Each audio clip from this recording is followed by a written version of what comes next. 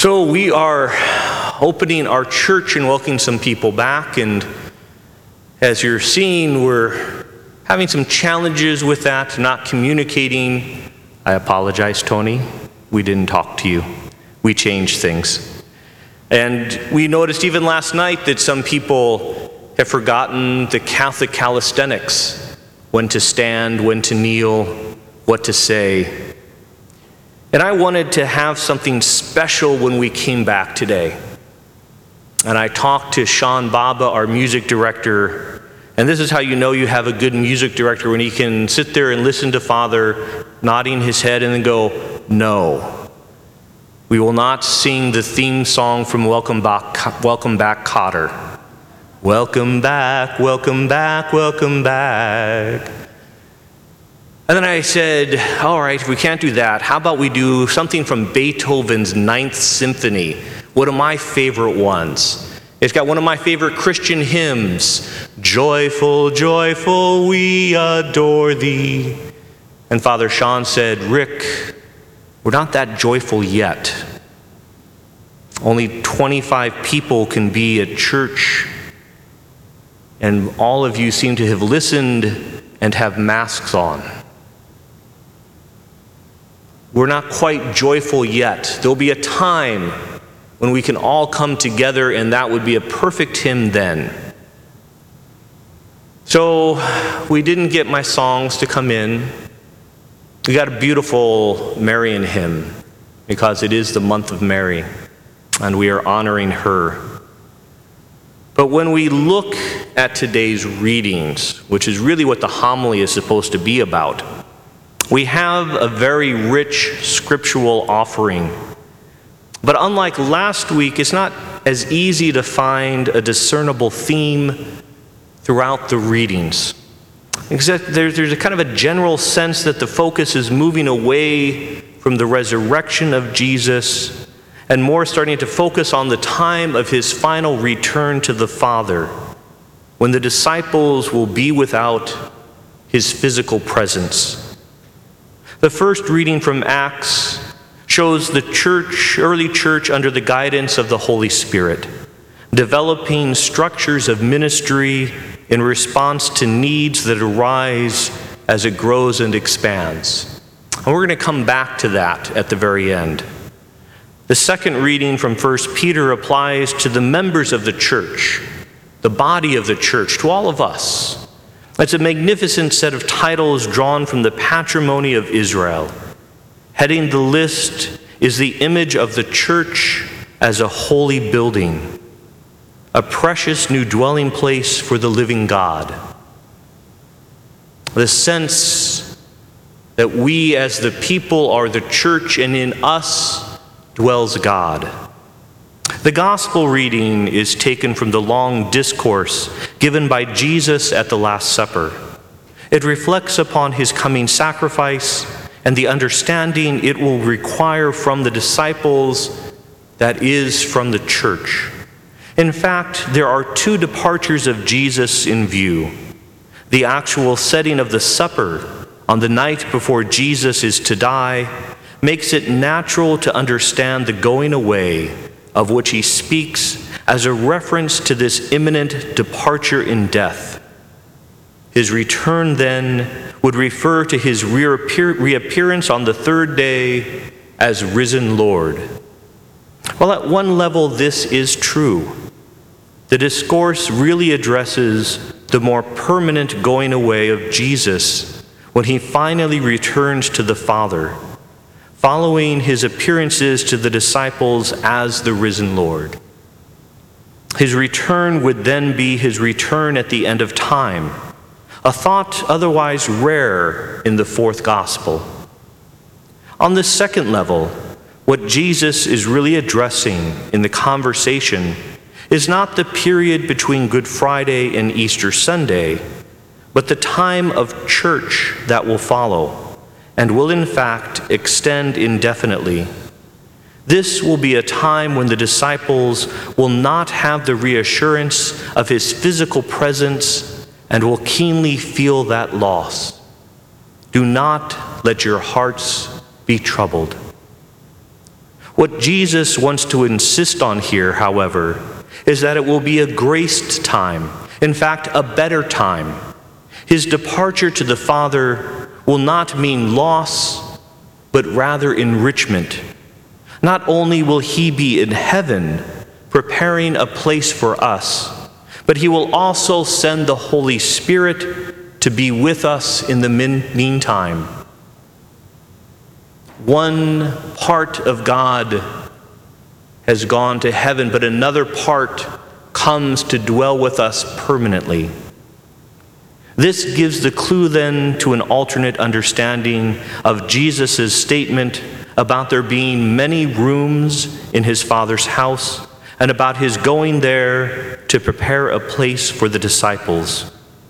In a way that has long provided comfort for many people, the statement at face value conveys the impression of heaven as a kind of vast motel to which Jesus is going in order to prepare rooms for the faithful after they die.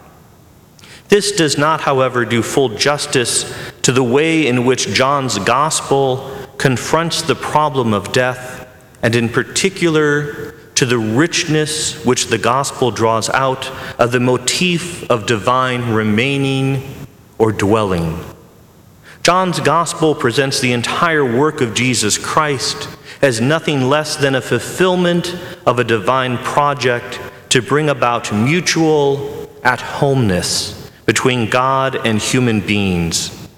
As heralded in the prologue of the Gospel, the Word, whose proper dwelling is in eternity with God, has become flesh. In the human person of Jesus Christ, God has made a dwelling place. Literally, the translation is, has pitched his tent among us. The disciples have seen his glory in the sense that the words and action of Jesus, notably his signs or miracles, have rendered ordinary human life transparent to God's presence and to the gift of eternal life, through which Jesus, God, wishes to impart to every single one of us. To have eternal life in this sense is nothing less than to have a share in God's own life, to become children of God, inhabitants of God's house forever.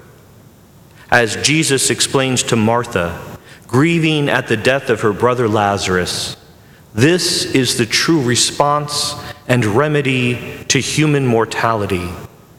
I am the resurrection and the life.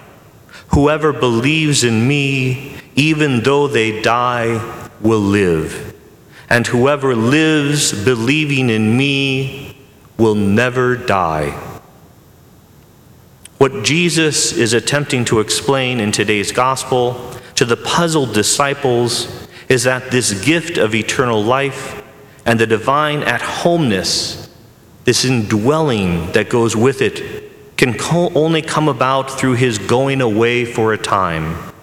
His suffering and death are necessary to defeat the grip of sin and death upon the human race and to open up for all of us the true way to life.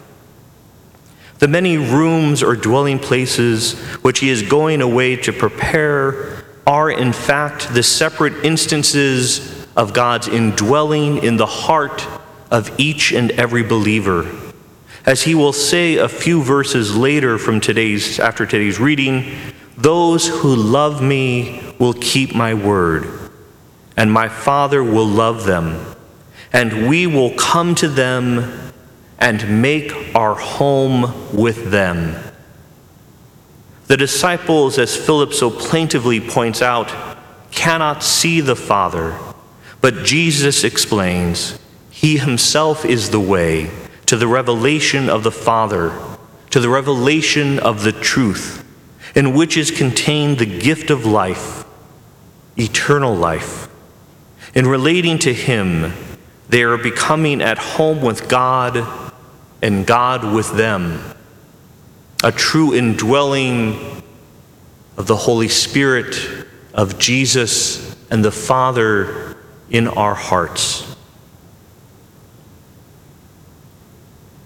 To go back to our first reading, something special is happening there. If you notice, that is the first ordination of a deacon class. These are the first deacons sent to go and help the people. We have had a deacon journeying with us for this last year, Deacon Mike Rizzo, who unfortunately, because of all the coronavirus and everything, had to go home, finish his college education online, and do a virtual graduation this weekend from Mount Angel.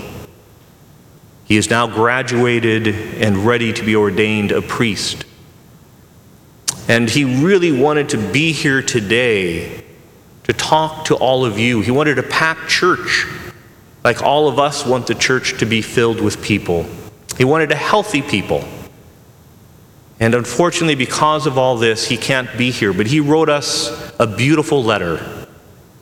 Father Sean, when he read it, said, "I can't write anything better for my bulletin column. Please print Deacon Mike's letter in the bulletin." I hope you have a chance to get online to our website to get the digital copy of that and to read his letter. It's an outpouring of love for the people here. He misses us as much as you miss him. Hopefully he's able to watch in and to hear this homily, and he knows how much that we appreciate him. The first deacon class sent to help people is a reminder of our deacon classes that are ordained here and the deacons that come to serve our people.